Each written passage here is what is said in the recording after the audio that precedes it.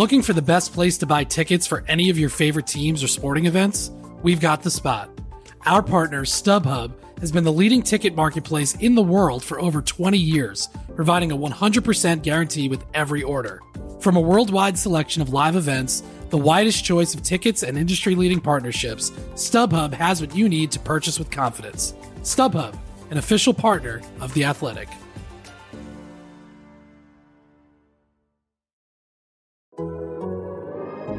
The Athletic.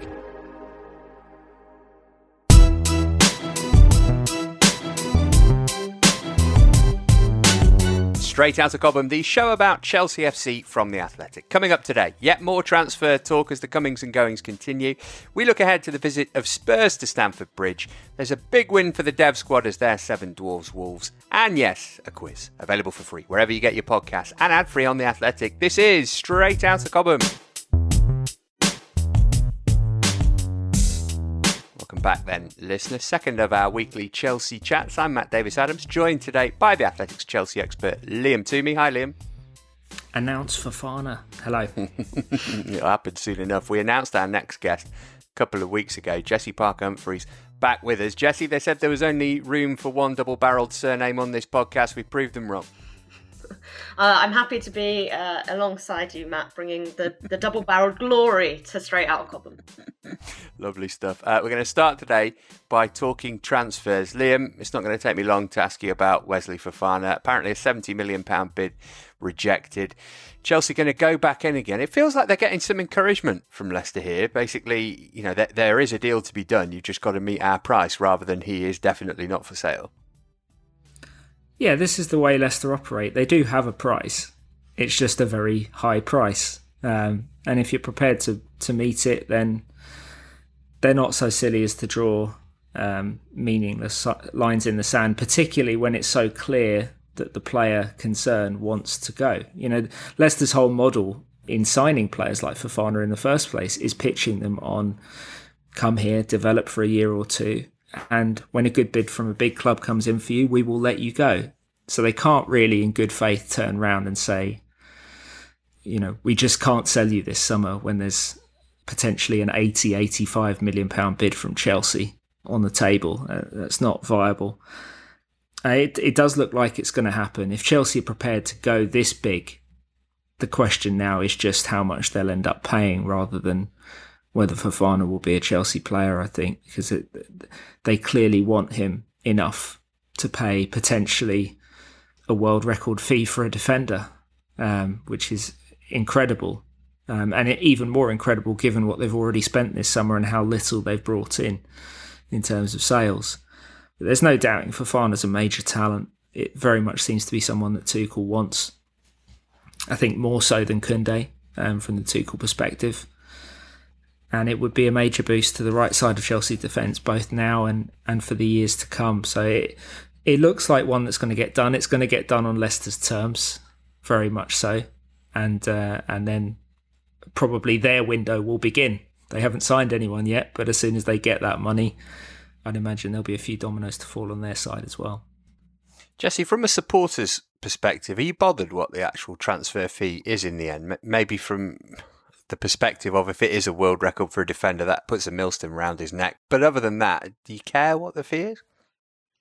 There's a sense when it gets into this much money, it feels like monopoly money, doesn't it? But I think the concern for me is that Chelsea have a history of spending lots of money on players and the players kind of wilting under, whether it's under that pressure or just, you know, because Chelsea have overpaid and the players were never quite right. I mean, I do think there's a difference here with Fofana. I think we've seen that he's incredibly talented. He's also very young. I think generally as well, the pressure on defenders is different in a way, because when you think about, you know, I guess Kepa's the obvious example, or Lukaku as well, there are very obvious metrics, right, which you look to, you know, goalkeeping errors, goals scored. It's not that defenders can't have that issue, but I do think it becomes easier to see them as part of an entire team, and I think that changes the nature of it somewhat. I think what's exciting, obviously, though, is the willingness to say we will continue to spend and we will still go after the players that we want, because I think it would be easy again to look at, the end of the Abramovich era and Bowley coming in and saying, well, we've done the big spender thing before and it hasn't necessarily helped us build out a squad. I think it shows a good recognition that ultimately sometimes you do just have to pay to get what you want. And when it pays off, you look at like a Van Dijk at Liverpool. When it pays off, it can pay off exceptionally well. So. And what about Pierre-Emerick Aubameyang, Liam? This one seems to be picking up a bit of traction. There's the obvious link with Thomas Tuchel having worked with him before. I guess another positive is that, he's knocking on a bit. He's not going to be around forever, so he's not necessarily going to get in the way of somebody like an Armando Broja. But there are negatives as well, aren't they? If anybody's watching All or Nothing with Arsenal, they'll know all about that. He can be a disruptive character, and who knows what's going on with Barcelona. You've got to try and deal with them again and make sense of what his current contractual situation is. Do you think this one's got legs? Well, I think it's another extension of Chelsea and other clubs around Europe looking at the Barcelona situation and thinking something's got to give here. One or two players have to shake loose at some point. They can't keep everyone and register their new signings. Don't care how many levers they pull. There has to be some sort of trade-off here in terms of what Barcelona are doing and how they make the money work. And on one level, it's strange because Aubameyang's only just got there, but they now have so many forwards, headlined, of course, by Lewandowski, who's very much the name on the marquee now for the Laporta regime. It's someone Tuchel knows and likes, and that's probably the biggest thing to recommend it. Aubameyang had the best scoring season of his career at Borussia Dortmund, working with Tuchel, and Tuchel knows his personality as well as his game. So I think if Tuchel wants him, it's because he's prepared to manage that side of it as well as the football fit. And another way in which it could be appealing is that he's not a fixed number 9 in the way Lukaku is. He's someone that can move fluidly across the front three, maybe play from the left a little bit as well. You could imagine a lot of switching with Sterling and or Havertz. He still adds speed even at his age. Clearly not a long-term fix, but it's someone that could make sense. The biggest obstacle, I think, could be Aubameyang, because we've already seen in this window, not least with Frenkie de Jong, that once players get to Barcelona, they're not particularly keen to leave. It's a nice place to live. It's a big club to play for. Aubameyang gave up a lot of money to go there in the first place from Arsenal. He made considerable sacrifices. Apparently, he's just bought a house there. So it doesn't seem like he's preparing for this to be just a temporary stop. So I don't know what to make of it in terms of likelihood. I think it makes a little bit of sense from a football perspective. In terms of what it might give Chelsea immediately and how it would appeal to Tuchel, but I don't have a clear handle right now on how likely it would be. Get yourself over to The Athletic to read the lowdown on what on earth is going on with Barcelona, because that might be the thing that dictates this. There is some talk that Aubameyang signed a fairly low contract wages-wise to get him through last season, and it was supposed to go up again this season. That right, Liam? And obviously, if he's talking about, well, we were going to take you from 100 grand to 200 grand a week this season, but that's a Barcelona promise, then maybe not. Well, yeah, strangely enough, it's another one of these we'll buy you now, pay you later situations that Barcelona seem to have got themselves into. And that could be another reason why Barcelona could be very open to getting rid of Aubameyang to get out of that liability. But again, the player has agency. This is football. Players can ultimately decide what they do. Barcelona, the Klarna of European club football. Who saw that one coming? Let's talk about some outgoings, because Timo Werner has now gone to RB Leipzig, gone home. Simon's written about this for The Athletic. We talked about it on Monday. Let's get your thoughts, though, Jesse. Success or failure? We asked the question on Monday. He won the Champions League, but he was offside an awful lot and missed hundreds and hundreds of chances. How do you sum up Timo Werner at Chelsea? Yeah, I mean, you have to kind of see it as a failure, don't you? I think he's someone who the fans had an enormous amount of goodwill towards, and I think it says a lot as well when we talk about, kind of Chelsea flops in inverted commas, how attitude can endear you, even when on paper it's been terrible. Even when you look at his his XG, obviously he massively underperformed, but even hit the numbers below that weren't exceptional either. And it just feels like one of those cases where a player who was both incredibly well suited to the Bundesliga in terms of kind of the space that there was to run in behind, as well as someone who was on a bit of a hot streak, makes the move, and it just was never the right thing. I think it will be interesting to see whether at Leipzig he does re-find his form. I kind of hope that it happens for him because, as I said, he seems like an incredibly nice guy. And it is a real shame that it didn't work out. I think the biggest benefit of it as well is just to be able to kind of move on from it relatively quickly. To have been able to sell him, there were points when I guess it looked like it was maybe going to just be a loan deal, and then you're like, well, we're just going to be back in this same position a year later, and this is going to be a player who's on our books, non-stop. But I think, to kind of be able to draw a line under it for everyone makes a lot of sense. I think what Jesse says about the sale perspective is bang on. I'm not sure we would have seen this from the previous ownership. This willingness, certainly this willingness to loan Lukaku back to Inter for nothing but a loan fee. This willingness to sell someone like Timo Werner at a considerable, nominal loss from what you paid for him 2 years ago. I think there's a recognition from Boehly and Clearlake of something that I've been talking about for a long time, that when you buy these players and put them on Chelsea money and they don't perform up to their contracts, they are not assets anymore. They don't have significant transfer value, and you have to act accordingly if you want to move on. If you want to get your wage bill into some sort of order, the Lukaku deal was a disaster on such a scale that the only thing Chelsea really could do, unless they were going to sack Tuchel, which is something that Abramovich might have done in the past, if you're going to back the coach, was to get rid of the player regardless of the cost. The only way to move on from Timo Werner was to potentially sell him at a considerable loss. You still got 2 years out of him. He's responsible for the greatest decoy run in Chelsea's history. No one can ever take that away from him, that selfless run out to the left to create the space for Havertz in Porto. I think getting him off the books permanently is a big win, given the money he was on. Chelsea now don't have this hanging over them for next year, as they still do with Lukaku. And it means you can go out and make big signings and fill those salary spots at the top of the wage bill, or give Mason Mount, Reece James new contracts that put them at that level. It just gives you more flexibility. Malang Sarr, probably not one of Chelsea's highest earners, out to Monaco on loan with an obligation to buy. Jesse, this feels like one that might suit everybody. Sarr gets to go back to France, play every week. Chelsea get him off the books.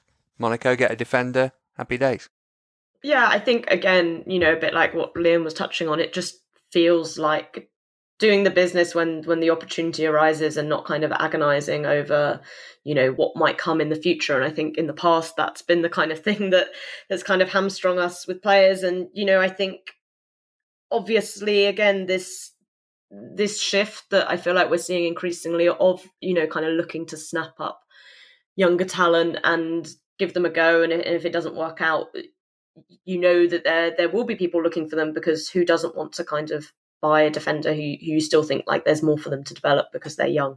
I think it's been pretty clear that he wasn't going to reach kind of the level that was going to allow him to play regularly in this team anytime soon. Obviously, there were points when he was used and he had some good moments and some awful moments. But I think, again, just makes sense to kind of trim down the squad and give the opportunity for players who you actually think might develop to the level required.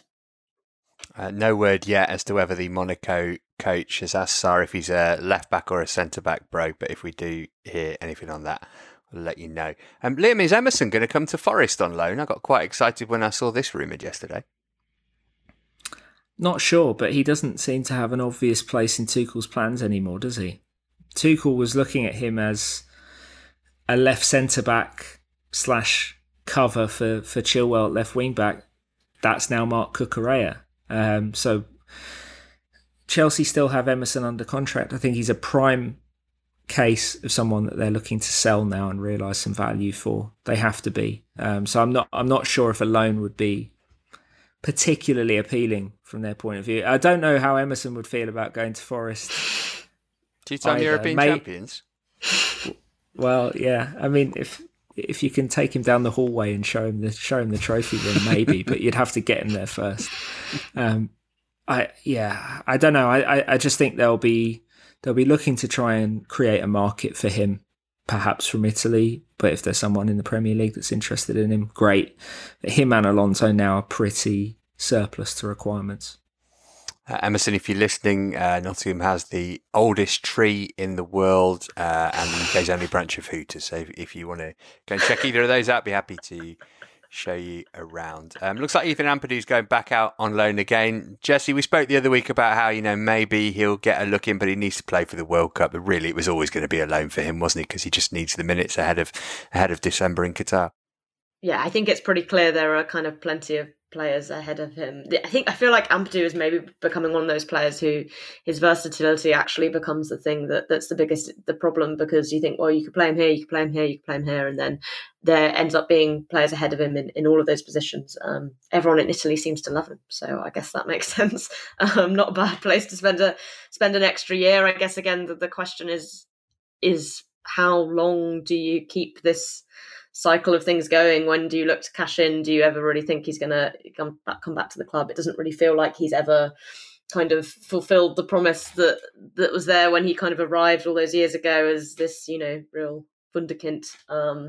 But yeah, I mean, I guess for Ampadu and for Wales, it just makes sense for him to go and get that game time, because he obviously does play a really important role within that side.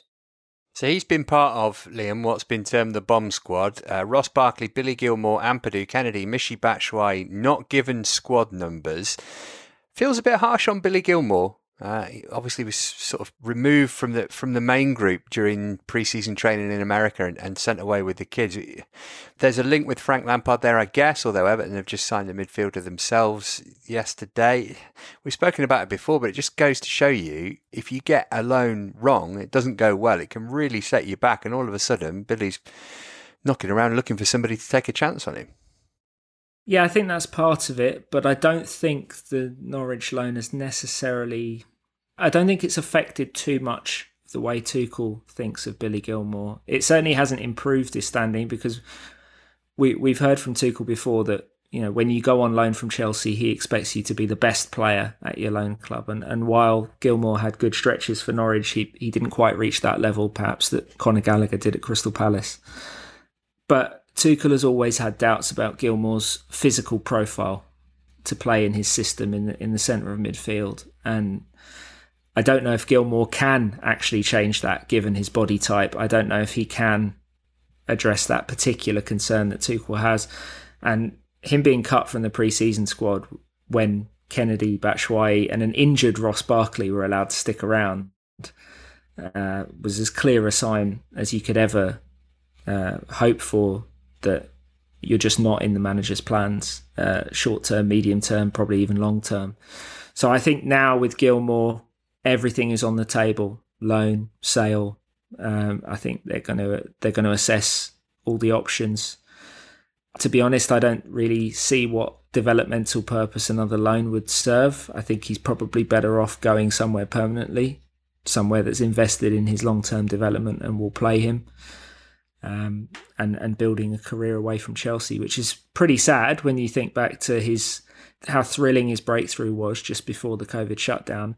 Have to wonder, if COVID hadn't happened when it did, where would he be now?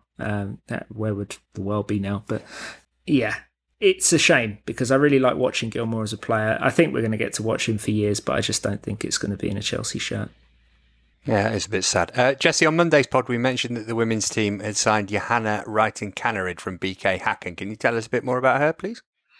Yeah, this is a very interesting signing. I think she's the kind of profile who Chelsea don't have in their squad at all. She predominantly plays off the right wing, is the kind of player who's just going to run at opposition defenders, classic tricky winger, which is something that, for all of the huge amounts of attacking talent that are in Emma Hayes' squad, there isn't really that kind of directness in the same way. And something we have seen with Chelsea in the past is struggling with low blocks. When you look at Chelsea's losses in the WSL over the past couple of seasons, they're few and far between, but they come against teams like Reading and Brighton a lot of the time. So I think there's maybe an effort from Hayes and the club to address that and to have players who are maybe a bit more ready to do that kind of one-on-one stuff. I think there's also a recognition from the club, and I think this is interesting from Kaneryd to choose to sign for Chelsea, because she previously left Rosengard under Jonas Eidevall because she didn't have enough game time, and I don't think she's going to walk in and get 20 WSL starts this season. But look, when you look at Sam Kerr, Pernille Harder, Fran Kirby, these are all players who are kind of 28, 29. They're not going to be Chelsea starters for the next, in 3 seasons' time, probably, realistically. So, the club have brought her in on a 3+1 deal. She's 25, so she's hardly one for the future, in inverted commas. But I think there's probably a recognition that, at some point, the club do need to look at what their kind of succession plans are for that front three who are, going into their 3rd season now playing together. All right, that's transfer talk. We'll focus on the football next. The first home game of the season is on Sunday. It's a biggie.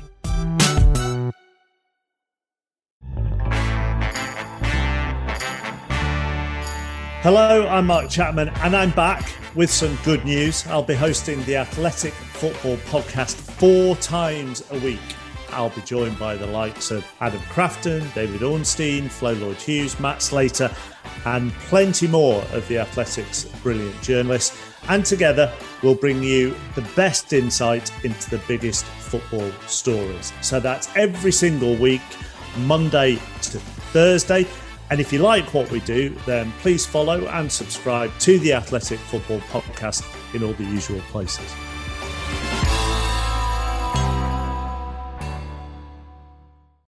Looking for an assist with your credit card, but can't get a hold of anyone? Luckily, with 24/7 US-based live customer service from Discover, everyone has the option to talk to a real person anytime, day or night. Yep, you heard that right. You can talk to a real human in customer service at any time. Sounds like a real game changer if you ask us. Make the right call and get the service you deserve with Discover. Limitations apply. See terms at discover.com/creditcard. Well, at 4:30pm UK time on Sunday, Chelsea and Tottenham Hotspur meet at Stamford Bridge in what is always one of the biggest games of this season for both sides. A fixture which Chelsea have dominated in recent times, but there's a feeling in North London that a shift in power might be imminent. Joining us to offer a Tottenham take on things is the Athletic Spurs writer Charlie Eccleshare. You'll know him too from the excellent Football Clichés podcast, as well as the Totally Football Show, but probably not View from the Lane. Though if you do know a Spurs fan, feel free to tell them about the Athletic's Tottenham pod. Charlie, things seem alarmingly harmonious at Spurs just now. Even Conte's content. Yeah, he's been waiting for this for quite a while as well, this Chelsea game. I do think those January defeats really hurt him, and he's just been biding his time waiting for another crack because, as you say, he feels good. The mood around the club is really positive. They've had a good summer. And then obviously sometimes you can have that really positive summer and then it doesn't go to plan on the first day, but they won and they won well. Top of the league. So, yeah, they're in really good shape.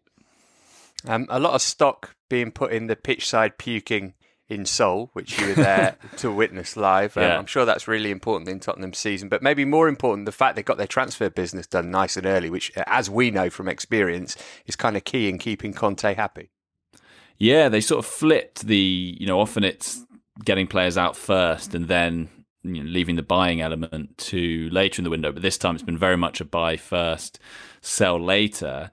And yeah, it's been extraordinarily quick. And they've been one of the busiest clubs in the market. Conte has made no secret of how much he was demanding going into the window. And they have backed him. And I do think it's made a big difference because he had pretty much all the signings, not quite all of them, but I think they had 5 already in place before they went to Korea, which meant he could really start moulding that group. And this is his first pre-season with the players, so it was even more important that they had that and that he wasn't waiting around until late August, and then sort of scrabbling around to work things out then. And especially this season, because there are 5 Premier League games in August, so I do think it's even more important to get your work done early if you can.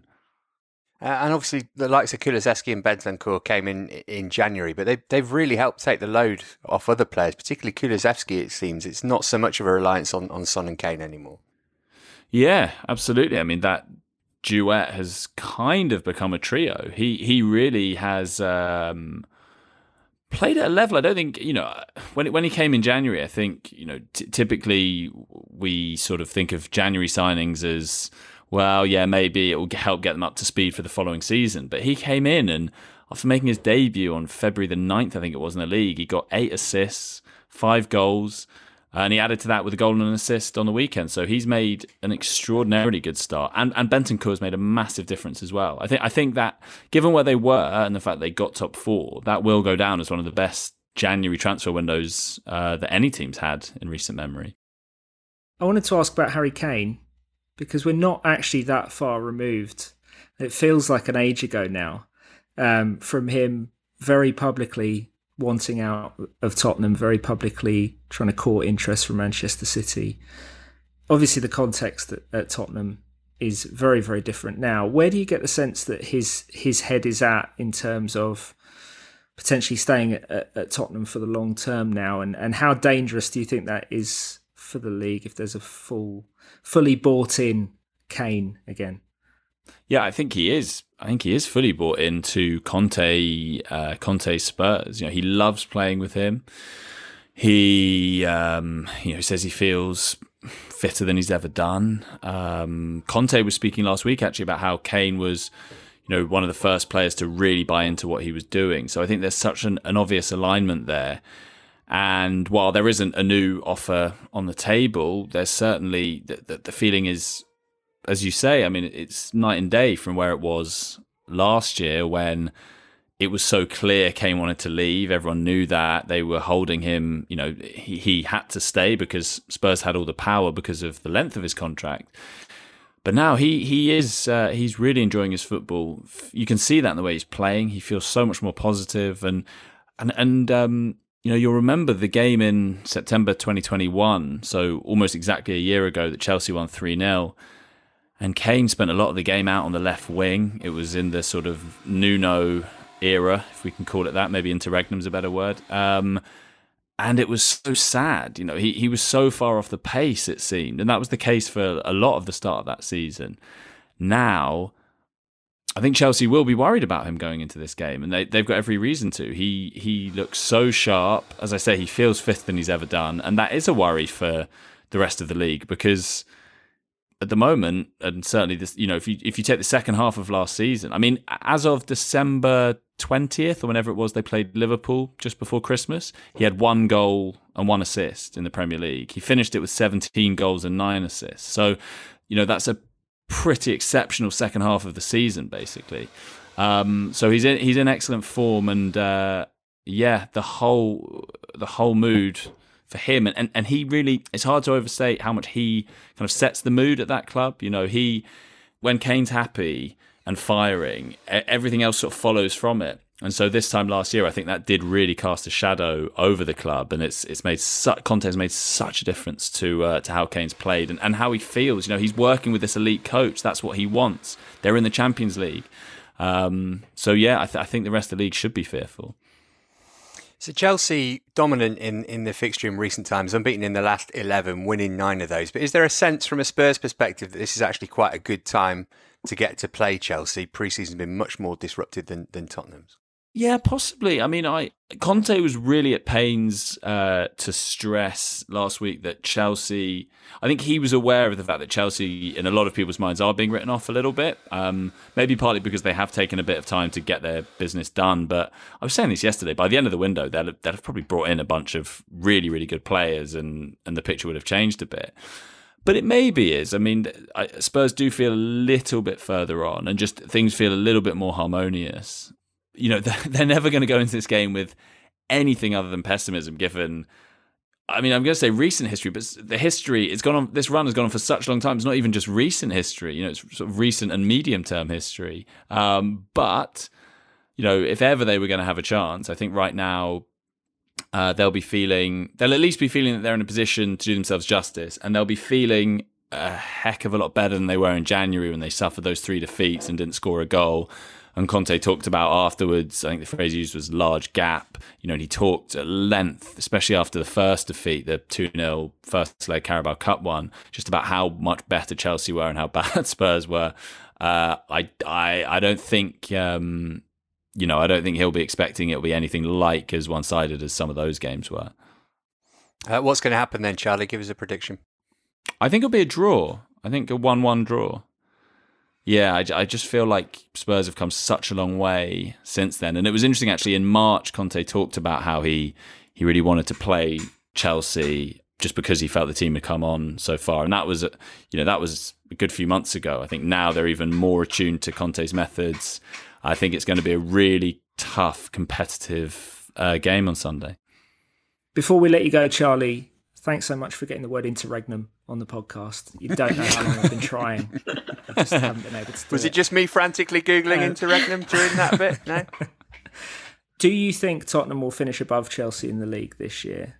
And also, where would you put the over-under line for the number of times Conte will use the word suffer? You know very well, many aspects. I think that those two will appear about as often as suffer. You'll know, Liam, there are those sort of tick phrases that, suffer, very well, many aspects. Pay great attention. Pay great attention, yeah. I do think Spurs will finish third and Chelsea will finish fourth. That was my prediction whenever it was before the season started, and I don't think I can be so fickle as to change now, especially given the fact Spurs started well. But I am conscious, as Conte said, that I think there's been we do tend to put a lot of stock on how teams perform in inverted commas in the transfer window, and I think the narrative has very much been that Spurs have gone and nailed it while Chelsea have struggled. But A, we've still got 3 weeks left of the window, and B, we're often very bad at evaluating how good a window is. Often players surprise us for good and bad. But yeah, I think Spurs will finish third. So apologies. Listener, if you were wondering, Charlie, when he said interregnum, was referring, I'm sure, to the period in English history from the execution of Charles I in 1649 to the restoration of Charles II in 1660. Well, that's just one interregnum. That's just one of many interregna that we've had in history. What a Charles he was, by the way. Exactly. All right, speak to you soon, Charlie. See you later. Bye-bye. Charlie Eccleshare there. Read him only in The Athletic.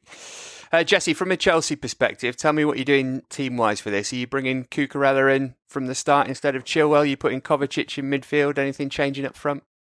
I think definitely Cucurella coming in would feel like it makes sense, just in terms of how off the pace Chilwell felt, I think, against Everton, and looking at how much joy Tottenham were able to get against Southampton with their wing-backs. I mean, obviously, Conte wing-backs, they're so synonymous. It feels like that's the really obvious matchup, but I feel like just with Chilwell's pace at points in that game, it would concern me, I think. In terms of, I don't know, midfield, I find it so hard to judge. I think Jorginho just can offer so much when he finds that space, given how little creativity it felt like our attack created at points against Everton. I think I'd want to keep him in there rather than bringing in Kovacic and Kante and playing them together, especially because I also thought Kante was probably one of the best players in the Everton game.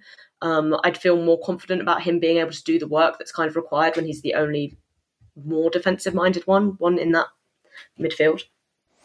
Liam, Jesse sort of alluded to it there. How did Chelsea get more out of their front three? I mean, at least Mount and Havertz, Sterling did all right, but they've got to try and get a bit more out of those attacking players than they did at Goodison last week. Yeah, I think they need a lot of positional interchange between those three. Maybe a slightly faster ball from midfield.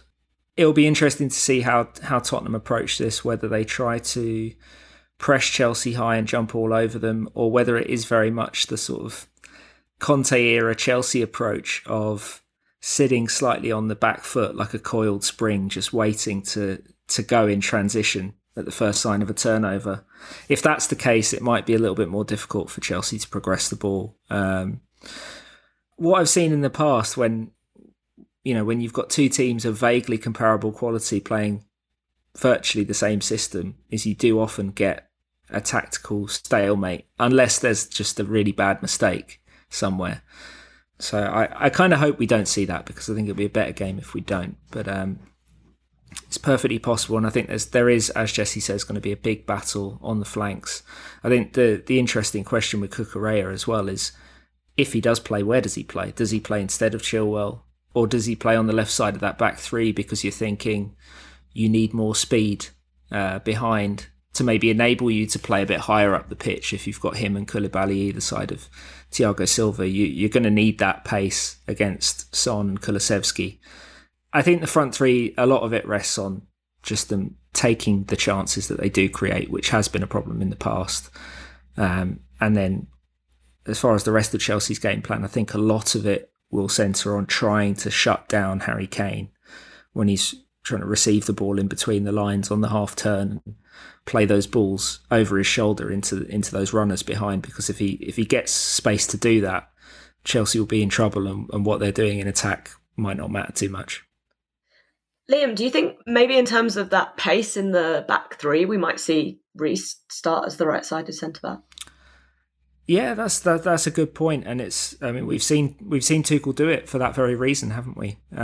Against opponents with very dangerous left-sided forwards. The one thing I would say against that, in terms of the way we've seen it before, is that I'm not sure Tuchel will want to play Azpilicueta at right wing back against Tottenham. I just think they've got too much speed and too much dynamism to expose Azpilicueta in that way. If he'd maybe got a Koundé or a Fofana over the line by now, it might have been easier to do that, or you wouldn't have even needed to put James in that position. But it's likely to be a bit more of a difficult one, I think, than maybe it was even last season. Listen, you thought we'd heard the last of Koundé on this podcast. I'm declaring a Koundé amnesty from this point onwards.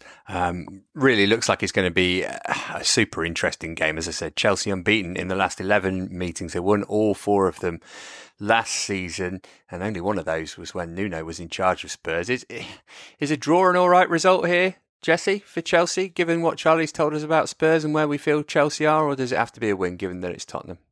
Personally, I would take the draw, just given how much good feeling I think there seems to be around Spurs at the moment. And I think also in terms of, it's such a tough game to have as our first game at Stamford Bridge. It was not a happy hunting ground for us at home last season, and to have Conte Spurs come here to start this one, I would worry about how the mood could deteriorate if we did lose. I think whilst it's still early, and as Charlie kind of touched on there, it does feel like this Chelsea team could look very different by the time we get to the start of September. I think there's lots to be said for kind of just steadily getting through August and keeping things on an even keel until we kind of see how the whole team does take shape once the transfer window's closed.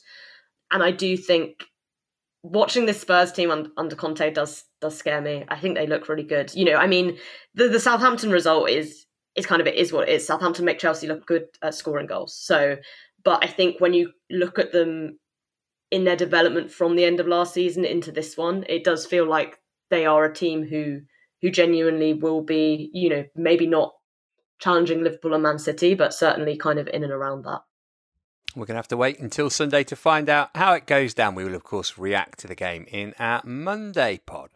Elsewhere in Chelsea news, the Dev squad got their PL2 campaign up and running in spectacular style with a 7-1 mauling of Wolves on Monday night. Braces for Harvey Vale, Dion Rankin and Jaden Wareham, with Alfie Gilchrist getting in on the act. Should have asked Charlie if that was a suitable use of getting in on the act when he was with us. Here's the excellent Chelsea youth tweeting before last night. The last time CFC Dev won by 6 or more goals was back in 2009, a 6-0 win versus Portsmouth. Quaresma and Di Santo scored twice.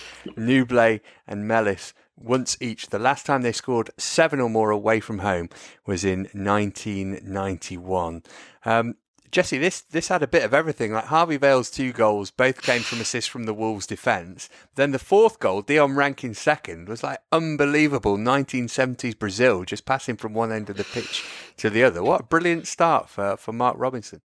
Yeah, they look great, didn't they? I mean, I think, obviously this August period of time for under 23s is always a strange one because players are kind of looking on whether they're going to go out on loan, whether they're going to be playing for the entire season. And I think, there was plenty of evidence within that game. I mean, I think Harvey Vale especially, that there are players in that side who honestly just look too good for that level at that point. But yeah, I mean, I think obviously Chelsea's academy teams have struggled over the past season to maybe hit the heights that they have in previous years. But, I think also you've got to look at the kind of recruitment that's gone into that team, right? Mason Burstow and Amari Hutchinson playing in that game as well. But yeah, they look very good.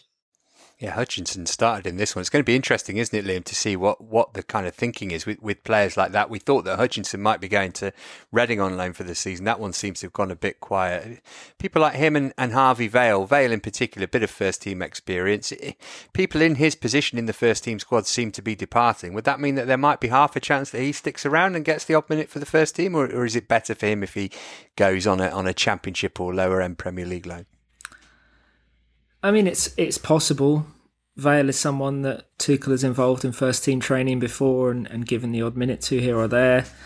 He didn't give him minutes at the end of last season when he could have, and he wasn't particularly involved in pre-season this time around. So I'd say it's unlikely.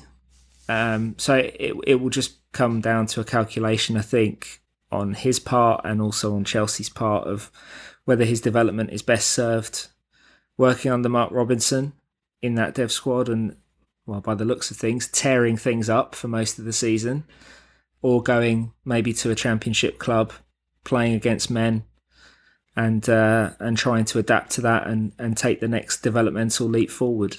But it's going to be a tricky one because he's at the age now where I think he needs a real challenge. If it's not the Chelsea first team, it has to be something at a slightly higher level than he's been at. I very much enjoyed watching Dion Rankin as well. I feel like that's been lacking in Chelsea's academy in recent years. Just, like a really dynamic attacking right back. I just think we haven't had enough of those.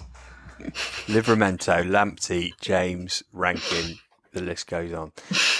Next up they are under 21s, by the way, technically this season, but we'll call them the Dev squad. Next game they've got is against Fulham at Kingsmeadow on Monday. You can get tickets for that if you're nearby. It's only a £5 for adults and £3 for concessions. The under 18s kick off their season with a league game against Arsenal on Saturday. All right, Jesse's keenly anticipated quiz debut comes next. This episode is supported by FX's Welcome to Wrexham. Celebrity owners Rob McElhenney and Ryan Reynolds' small-town Welsh football club has finally been promoted into League Two after 15 seasons in the National League. Dedicated staff and supporters celebrate the city's return to glory while bracing for the newfound challenges that come with being in a higher league. Will Wrexham AFC stand up to the challenge and rise again into League One? FX's Welcome to Wrexham premieres May 2nd on FX, stream on Hulu. This episode is brought to you by Michelob Ultra, the official beer sponsor of the NBA. Want to get closer to the game than ever before? Michelob Ultra Courtside is giving fans the chance to win exclusive NBA prizes and experiences like official gear, courtside seats to an NBA game, and more. Head over to MichelobUltra.com/courtside to learn more. Are you thinking that this is an easy fixture, Liam, or is there basically there's a lot for you to lose here, isn't there, against the debutants? There's pressure on both parties, I think, ahead of this one. Anyone who's been listening to this podcast for any length of time knows that I'm horrendous at these quizzes, so there's no such thing as an easy fixture, except maybe against me. I mean, Lucy's hammered me over the last few weeks for how easy the questions have been, and she's been pretty quiet this week, so I'm hoping that means that, okay, I know none. Oh, excellent. Great. Brilliant. Lucy doesn't know any, so that makes me feel good. It's 3 questions each. Chelsea versus Spurs is the theme. Jesse, you're up first. Who scored the first of Chelsea's 8 goals against Spurs last season?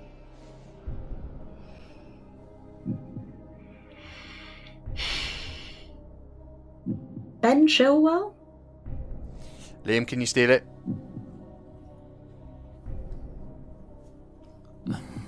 Was it Timo Werner? It was not. It was Thiago Silva. Liam, here's your first question. Who scored the last of Chelsea's 8 goals against Spurs last season?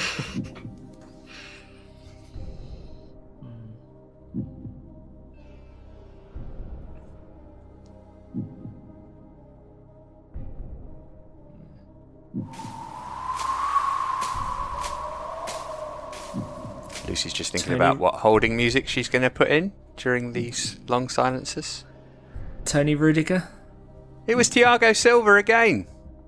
First and last. 0-0. After one question. If in doubt, Thiago Silva, Mal Donaghy, Darren Barnard. Jesse, your second question. The last time Chelsea and Spurs met at Stamford Bridge in August was back in 2008. Chelsea's goal scorer that day had 2 years earlier scored the winning goal in the Champions League final against Arsenal. Name him.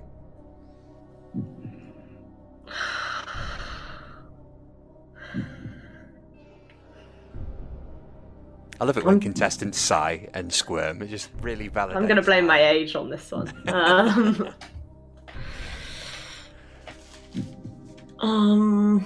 Toomey looks poised. No, I don't know. Liam, who are you going to go for to steal? This has got to be the first time my age has been an advantage on this podcast. Giuliano Belletti. Giuliano Belletti is the correct answer. It's 1-0 to Liam ahead of your second question. Here it is. Which former Trabzonspor manager scored a brace in the first ever Premier League meeting between Chelsea and Spurs, a 2-1 Blues win at White Hart Lane in 1992? Eddie Newton. Eddie Newton is correct. Okay, so it's 2-0. You need to get this right and steal the last one, Jesse, to get a draw. But nobody ever wins on their first go. Don't worry about it. Now, this is a really convoluted question, which I wrote and rewrote, and it might not make any sense. So if you need it re-explaining, please do tell me. Rank these former Chelsea managers in order of who got the highest average points per game during their time as Spurs boss. So it's Glenn Hoddle, Andre Villas-Boas, and Jose Mourinho. I want the 1, 2, 3. Who got the highest average points per game? Who got the second highest? Who got the lowest? Hoddle, Villas-Boas, Mourinho. I'm going to go AVB highest, Mourinho second, Hoddle third. It's absolutely spot on, and you're on the board. And that's all you can ask for a first appearance, really. If anybody's interested, AVB, points per match, 1.91 from 80 games. Mourinho, 1.77 from 86.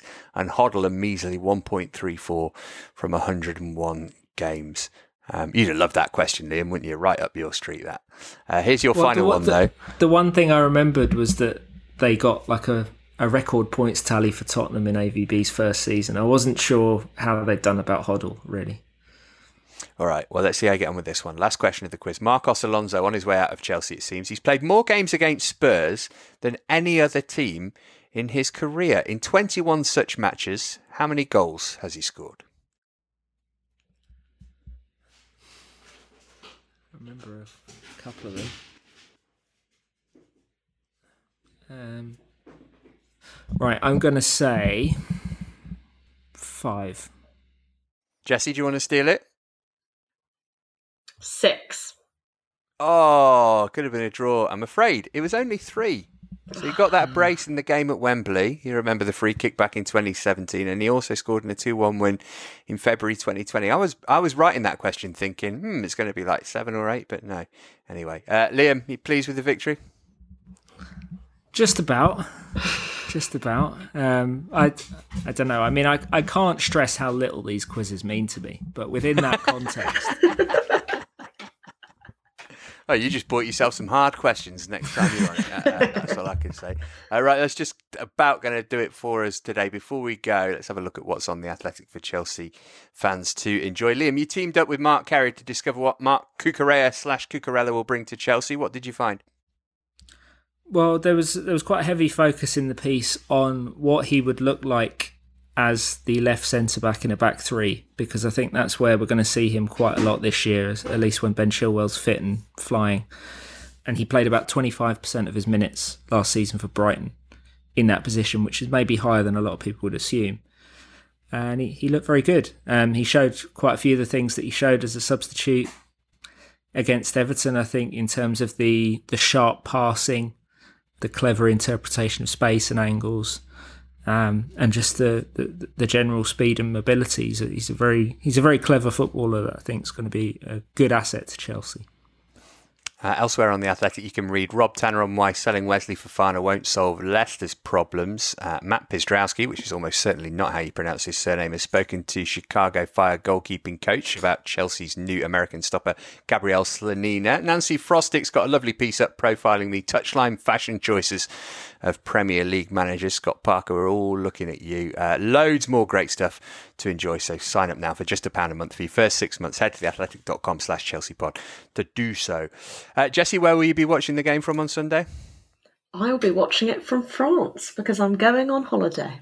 So wow. There we go, from the Alps. Lovely. Oh man, jealous. I'll be at Stamford Bridge. Are you going to this one, Liam? I will be, yeah. Decided to show my face on the Chelsea beat for the first time in what seems like forever. So hopefully people don't just instinctively call me Simon. That would be quite depressing.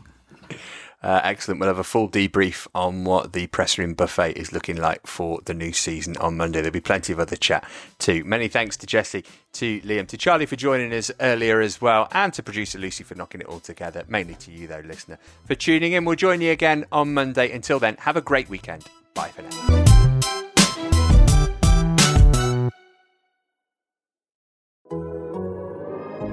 The Athletic. As you've probably heard by now, we've teamed up with BetMGM this season. We'll be using BetMGM lines to make all of our picks, and we'll have special offers for our listeners each week. If you haven't signed up for BetMGM yet, use bonus code The Athletic, and you'll get a 1-year subscription to The Athletic, plus up to a $1,500 first bet offer on your first wager with BetMGM. Here's how it works. Download the BetMGM app and sign up using bonus code The Athletic. Make your first deposit of at least $10. Place your first bet on any game and claim your voucher for a 1-year subscription to The Athletic. See BetMGM.com for terms. U.S. promotional offers not available in D.C., Mississippi, New York, Nevada, Ontario, or Puerto Rico. Gambling problem? Call 1-800-GAMBLER. Available in the U.S. Call 877-8-HOPE-NY or text HOPE-NY 467-369 in New York. Call 1-800-NEXT-STEP in Arizona. 1-800-327-5050 in Massachusetts. 1-800-BETS-OFF in Iowa. 1-800-270-7117 for confidential help in Michigan. 1-800-981-0023 in Puerto Rico. First bet offer for new customers only in partnership with Kansas Crossing Casino and Hotel. Don't forget, if you haven't signed up for BetMGM yet, use bonus code The Athletic, and you'll get a 1-year subscription to The Athletic, plus up to a $1,500 first bet offer on your first wager.